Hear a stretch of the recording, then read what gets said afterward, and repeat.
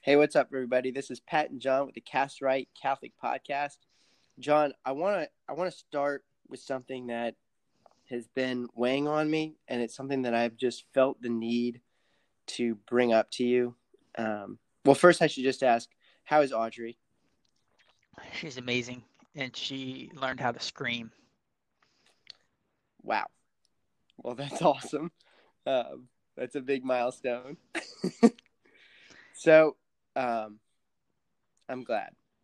Here's the issue, man, and it struck me when you and Emily and Audrey came over to our place a few weeks ago. Your baby voice is disturbing. I don't know if you. I feel like you should. You. It needs to be recorded and played back to you, because it's like raspy and high pitched, and it sounds like the ghost of a 12-year-old girl. That's terrifying. I thought it sounded like Josh Turner. It like maybe if Josh Turner inhaled helium and and then like was a zombie at the same time. Mm, Anyway, I just don't want you to scare Audrey, and it kind of scared me. It was also there was like a little bit of Elmo. There was a lot of yeah, things going on with it. It was anyway. You should know that. it's Val and I talked developing. about it. Yeah, which that's honestly a fitting start. I don't know if you've ever seen the SNL skit where they talk about the different voices that people have. Like, oh, they're talking to their girlfriend, or they're talking to like a little kid, or they're talking to their boss at work, and their voice like, or a guy talking to another guy, suddenly his voice gets deeper, all like, out of nowhere. It's fitting because today we're going to talk about identity. And I think that sometimes we're always trying to present ourselves or make a voice or put on something that is how we wish to be or how we wish to seem. But I also just think identity is at the core of the gospel message, that we're a new creation in Christ. The old man has died, was crucified with Christ, and the new man is risen with him. It's our life is now hidden with Christ in God. And so, I don't know. What do you think, man? What are your initial thoughts on identity? Is that something you've struggled with? Is it something you've seen other people struggle with? How do people struggle with it? What do you think? I'd say it's the main thing that people struggle with every day. Um, and well, identity, at least if I was to go back to my childhood, I think of that song Center Field, the baseball song, Put Me in Coach, I'm Ready to Play. That Yeah. line was a great line for identity. I remember especially playing baseball and being the closer. And anytime I was sent to the bullpen and then the coach would give the wave, it was game time and I had to go be the closer. And so oftentimes it felt good. And then I guess people created an identity for me, especially with the curveball that was my secret weapon, where I would aim for the batter's head and hope that it dropped in for a strike. And if it didn't, it was still effective because the batter had to get out of the way.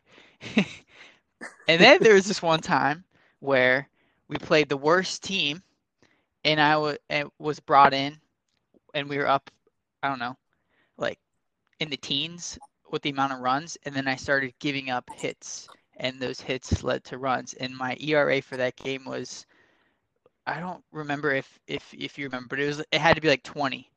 I had an ERA of 20 after that game, and so my identity wasn't quite what it was supposed to be after that. I actually do remember that.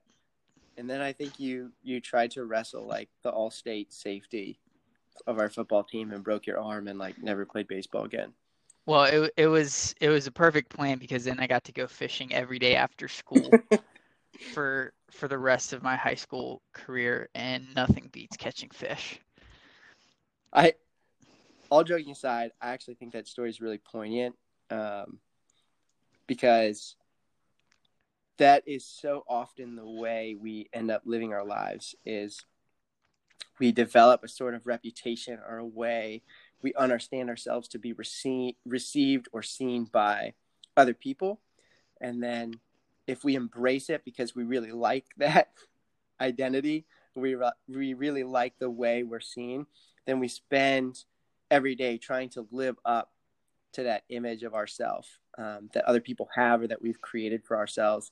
And then when something goes wrong, we suddenly feel lost. Or if that identity becomes upset or undercut or undermined in some way, we lose the sense of who we are. Like I thought I was, in your story, I thought I was the great closer. I thought I was the secret weapon curveball man. But now I'm not so sure anymore. I mean, I'm still sure about it. It just the game wasn't sure about what it wanted me to be. I know what I am. I mean, all right. So you're head and shoulders above the rest of us then. But I mean, I know the reason it struck a chord. You know this because we've known each other for so long, and you've heard me talk about it a bunch. But identity is so central to my own conversion story. And obviously we went to high school together. And in high school, everything was kind of just so for me. It was, and I feel like I still remember it pretty well, but everything was exactly as I could have wanted it to be. And everything seemed to be going well. And I felt like other people liked me, and I felt like I was good at stuff. And I felt like I was succeeding. And then suddenly I went to college, and all of the people who I'd grown up with, who had seen me in this particular way, were no longer around, except for my roommate. But they were no longer around, and I felt like I needed to reprove to the people at college that I really was that person that I was in high school. And so I, played baseball in high school. I did like the tutoring thing with middle schoolers. I was a part of a Christian fellowship or a youth ministry or whatever. And so then I go to college and I join a Christian fellowship. I play club baseball, and I start tutoring elementary school students through this program that I found out about, because I was trying to recreate what I had in high school. And the problem was I felt like I wasn't succeeding. And so to me, it felt like, you pull back the layers of reputation that have been built up over time. All of these, ideas of who other people think I am that I've bought into and that I accept so deeply in myself.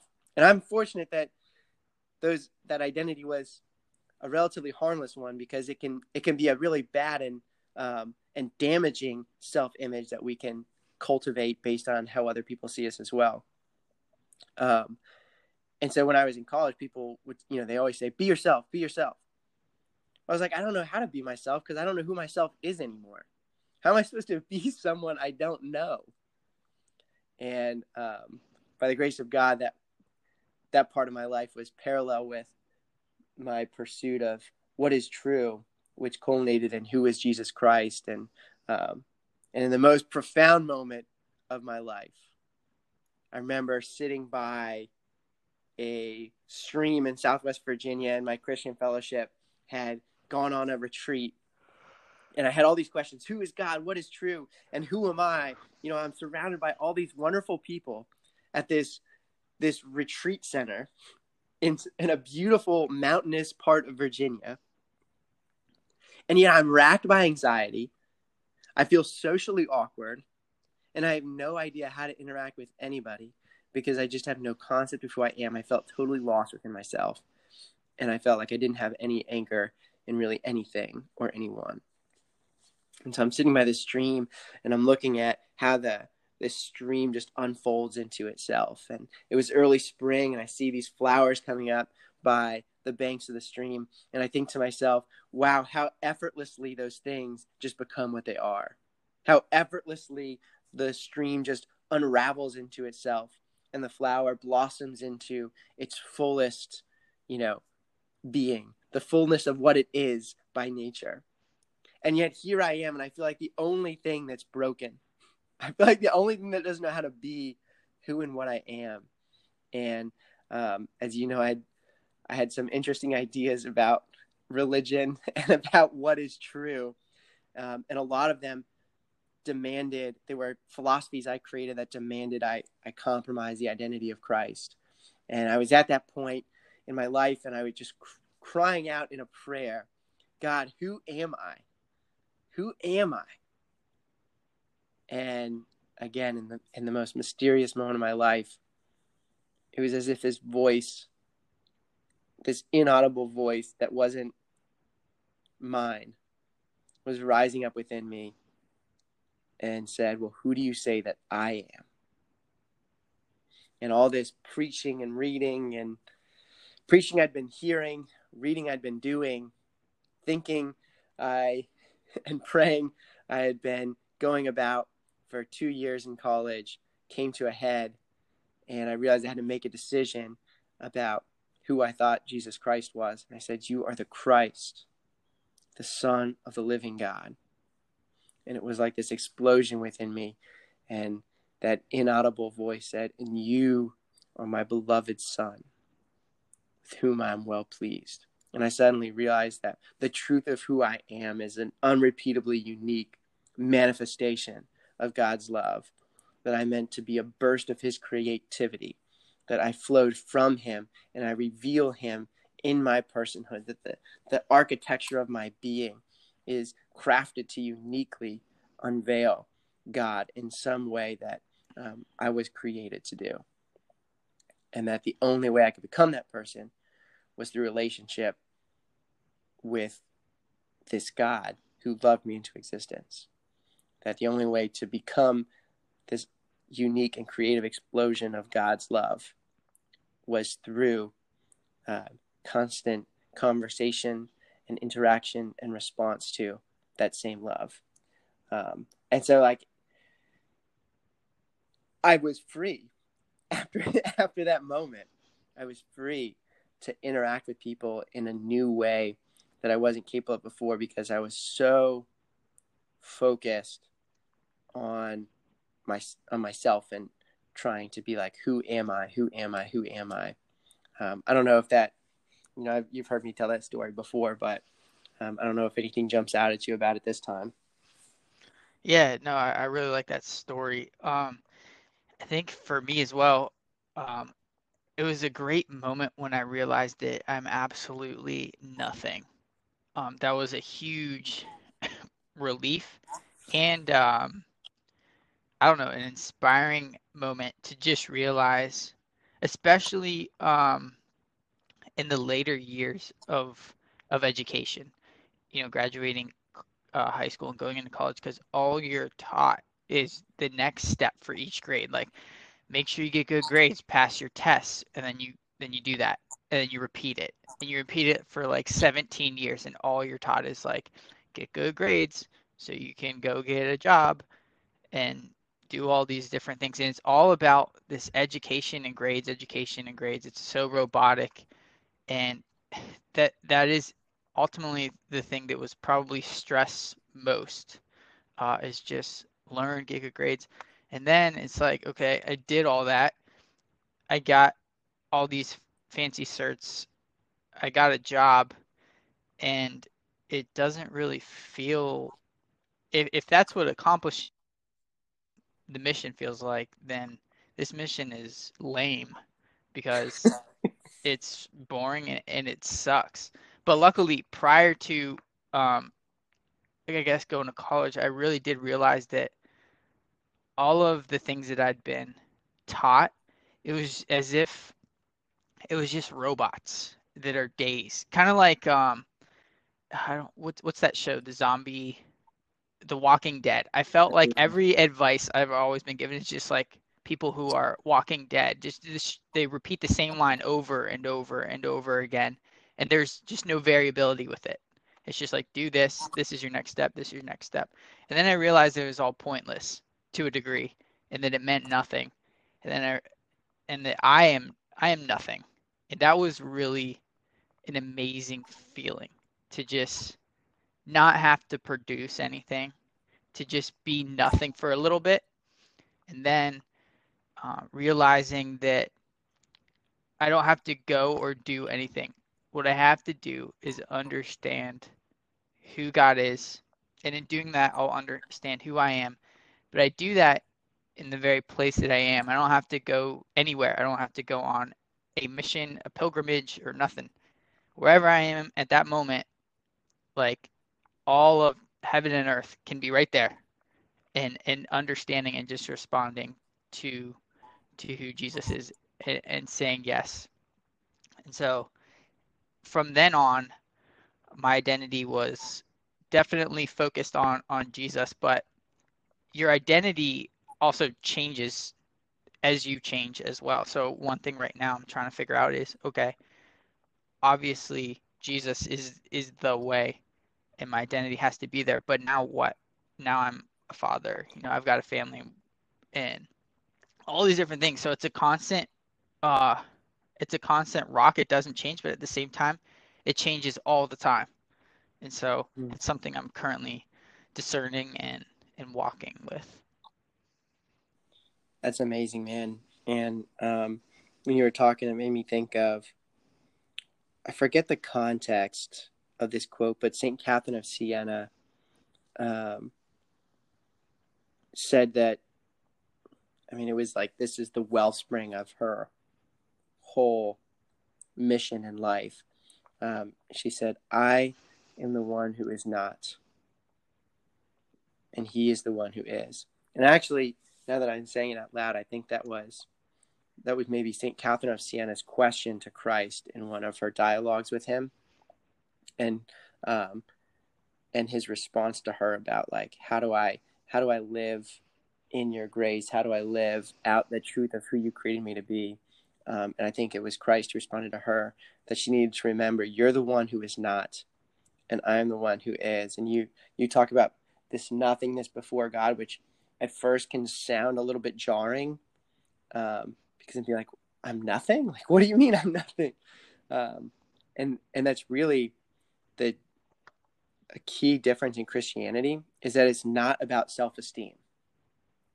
I gave a talk very similar to that testimony to a youth group once, and I remember afterwards the response was so much like, oh man, I really needed that boost of self-esteem. I was like, no, don't esteem yourself. Esteem Christ, and Christ will esteem you. It's that shifting from, oh, I need to focus on creating myself, on maximizing myself, on determining what I want to do, what I want to be. And the question is, you've got to locate the question somewhere else, as you did. And it's to say, like, wait, who is God? Of myself, I didn't create myself. I didn't create my own being. I didn't do any of this.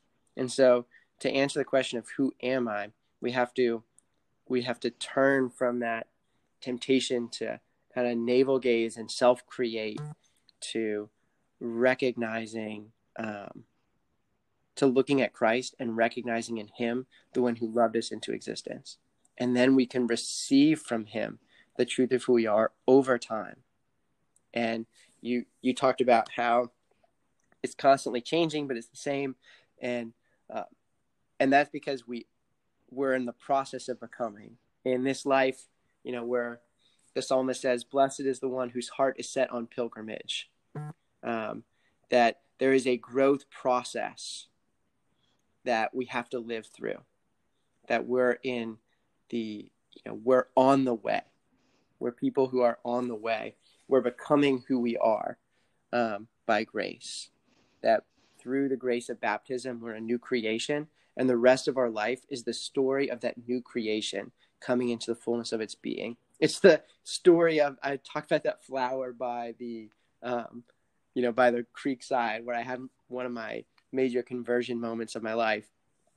And, if that flower had thoughts and we're constantly trying to figure out what it was, it might start growing as a seed and be like, oh, I think I'm a sunflower. And then, break to the ground and be like, actually, I think I'm a rose. And be constantly, if it constantly tries to set its course, rather than just drinking in the sunlight, drinking in the nutrients from the soil, then it might halt or stunt its growth into the fullness of what it actually is as whatever, a lily. It's, if we're to become what we truly are, then we've got to focus on just drinking in the sunlight, just absorbing the nutrients, taking in the life of God and letting that life become our life, which is a really hard thing, because that's that death to self. The death to self is no longer giving our flesh or the world or the devil the authority of God in our life, but only the voice of Christ has that authority in our life. And that's a hard, long process of constantly becoming who we are. But at the same time, we are who we are. And in the New Testament, you'll hear the word spirit used a lot, and that really means person, like your personhood. Like St. Paul says, I pray that you'd be healed or in spirit, soul, and body. And that spirit is our personhood, that enter into the fullness of who we are. And last thing I'll toss out to you, and I'm mostly just the things you said brought all that to mind. But I was also thinking about Peter in the gospel, how when he has that by Caesarea Philippi, that encounter with Christ, where Christ says, "Who are the people saying that I am?" Some say Elijah, some say John the Baptist. "Who do you say that I am?" "You are Christ." And then he says, "And you are Peter. You are Simon. You will now be called Peter. And upon this rock I'll build my church." And at a Bible study that I was a part of once, someone asked the question, when did Peter know that he had finally become the rock? Like, when did he really realize what it was that he was, the rock upon which the church would be built? So I throw that question out to you. When did Peter realize it? I would say when Christ told him who he was, and then I'd also say he probably reaffirmed it when he was crucified upside down. Like the summit of his identity would, almost like a flashback to, as he's upside down, dying on his cross, he's probably flashing back to the point where Christ is like, "You're the rock." So like as a reformation, just like when he denied Jesus and Jesus reaffirmed him by asking him, "Do you love me?" I would say those 2 points is when he knew he was the rock. Yeah, I think I agree with that completely. And I also want to emphasize, my viewpoint is that he didn't understand what it meant until the fullness of his life. And so, sometimes we can begin to think like, "Oh, I've got it. Like, this is who I am." And then we block the flow of grace in our life. And when grace begins to move us so that we can enter into deeper realms of the truth of our being, we can enter into a greater fullness of who we are called to be, we aren't open to it because we're clenching so hard on what we thought it was to be us. And I think the best example, you were kind of hinting at it, the best example of that for me with Peter is when he denies Christ. And in the gospel passage, it says he was following him at a distance. He was following him at a distance, and then he denied him the 3 times. And that always struck me because he can't stop following him. Peter is trying so hard to be a rock. He's trying so hard of his own willpower to be a rock. And so he keeps following him. All the other ones have scattered except for John, all the other apostles. And yet Peter has to, of his own will, just keeps following. But he's relying on his own strength, trying to make himself what he thinks he's supposed to be. And then he falls the 3rd time, and Christ looks directly at him. And then he weeps. And I think that weeping was the beginning of his understanding that I am the rock, not by my own capacity, but by grace. That I'm not the rock, you're the rock. And it's no longer I who live, but you who live in me. That's the exchange that has to happen. That my own attempts to create who I want myself to be or who the world tells me to be have to be displaced by grace.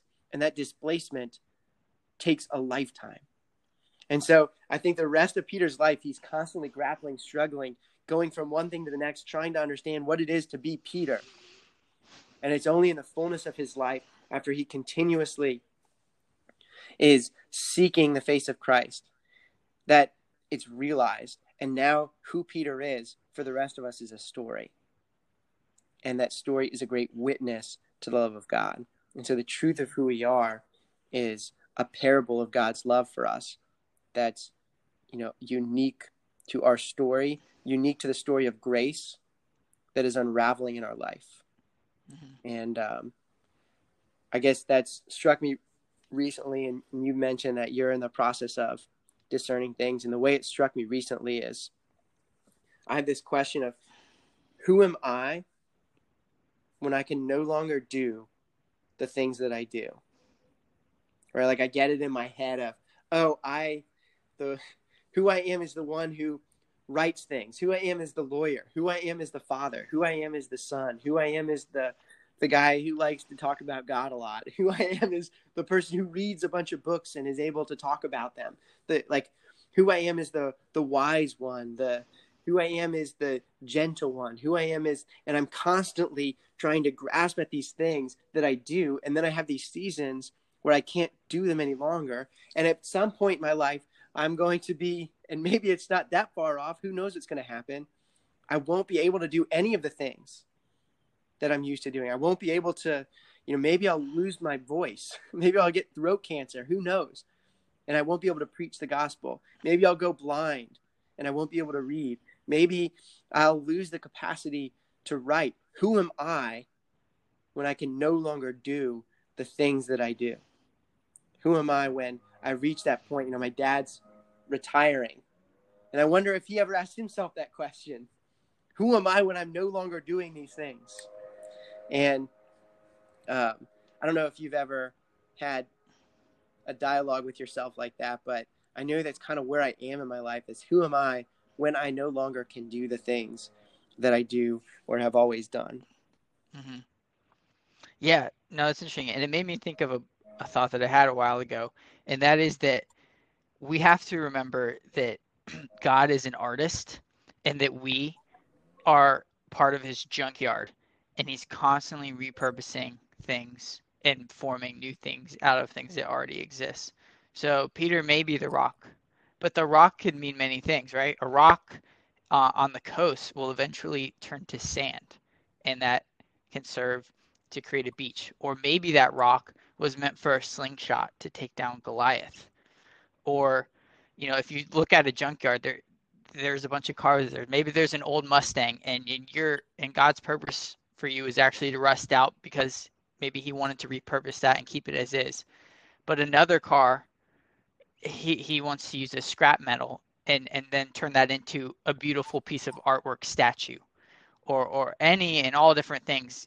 Maybe at once you were a tire because you were meant to lift heavy loads up and down the highway, but then you got repurposed into a swing on an oak tree that a little kid is gonna swing on and have fun on. And the point is, we have identity, and we have many different identities throughout the course of our life. But God is the artist, and God is the one who repurposes what we think we are into something new that he says we are. And so I think we have to discern each phase of that, each phase of ourselves in the junkyard, as God repurposes us and polishes us into something worth making into his art gallery each and every day of our lives, because we don't know what we're going to be, but if we present ourselves to him, he can always make something with that. And I think that's the key to identity. Yeah, you are the rocker, you are a car, or you are a tire. It doesn't mean you know what you're going to be used for. It just means you have a part of it. Yeah, that was actually, I think that was a really profound metaphor. it's something I'm definitely gonna be chewing on personally. I think that one thing I might add is that we can't identify ourselves by our function. We can't identify ourselves by our desires.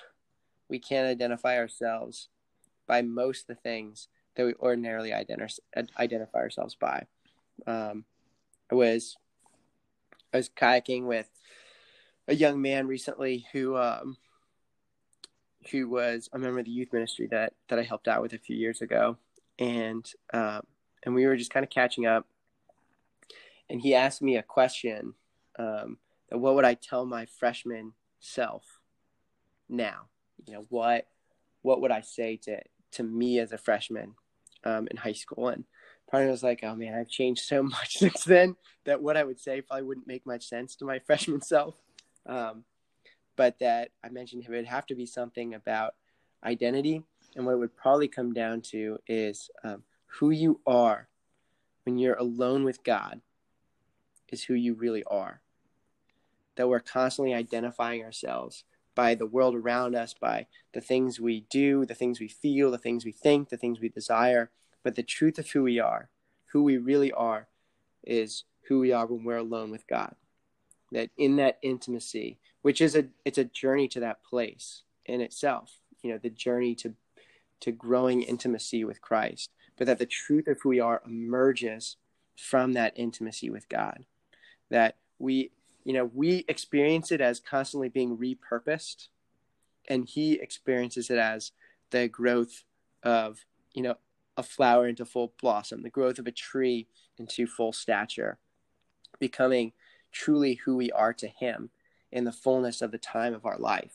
And so remembering to not be constantly hanging our identity on one of those other things, but returning to that intimacy with Christ, learning to just sit in front of him, as you said, to be nothing, to be still before him, and then gaze into his eyes and realize that who he sees when he looks back is who we really are. And that's a great mystery that is a secret hidden inside the heart of God. And I'll close with this. You talked about an artist, and something I told that young man when we were kayaking was, if you go to an art gallery and there's a beautiful, picture hanging up, and two people are standing there talking about it, and one says, what do you think it is? And the other says, what do you think it is? And they're talking back and forth, and one of them says, I don't really like it. I don't think it's a good portrayal of this. The only one who can really fully, truly tell you what it is the one who created it. And so unless the artist is present, and unless those two people looking at the painting seek to understand that painting through the artist, then they're never going to arrive at a true knowledge of what it is. And the same thing applies to ourselves. If we're the painting, the only way we can understand the truth of what we are is to realize that our being, our life, our life is hidden with Christ in God, and we've got to go find it by finding Christ, because our life is a mystery hidden inside the heart of God. The truth of who we are is a secret that was held in God's heart, that he whispered into the intimacy of two people at the moment that we were conceived. And that mystery is constantly unfolding in our lives. And we have to remember that as we go through the world, and we're berated with so many things, and we berate ourselves, and we have different experiences, and is that return to that place of stillness and intimacy before God, and allow him over time to grow you and mature you, and remain constantly open and docile to the ways in which he's sculpting your interior and your circumstances, so that in the fullness of your life will be a true witness, a unique witness to the love of God that only you can be. Amen. Amen. All right, man. This was great. Thanks for hopping on. Hope everybody got something out of it. And until next time, this has been the Cast Right Catholic Podcast.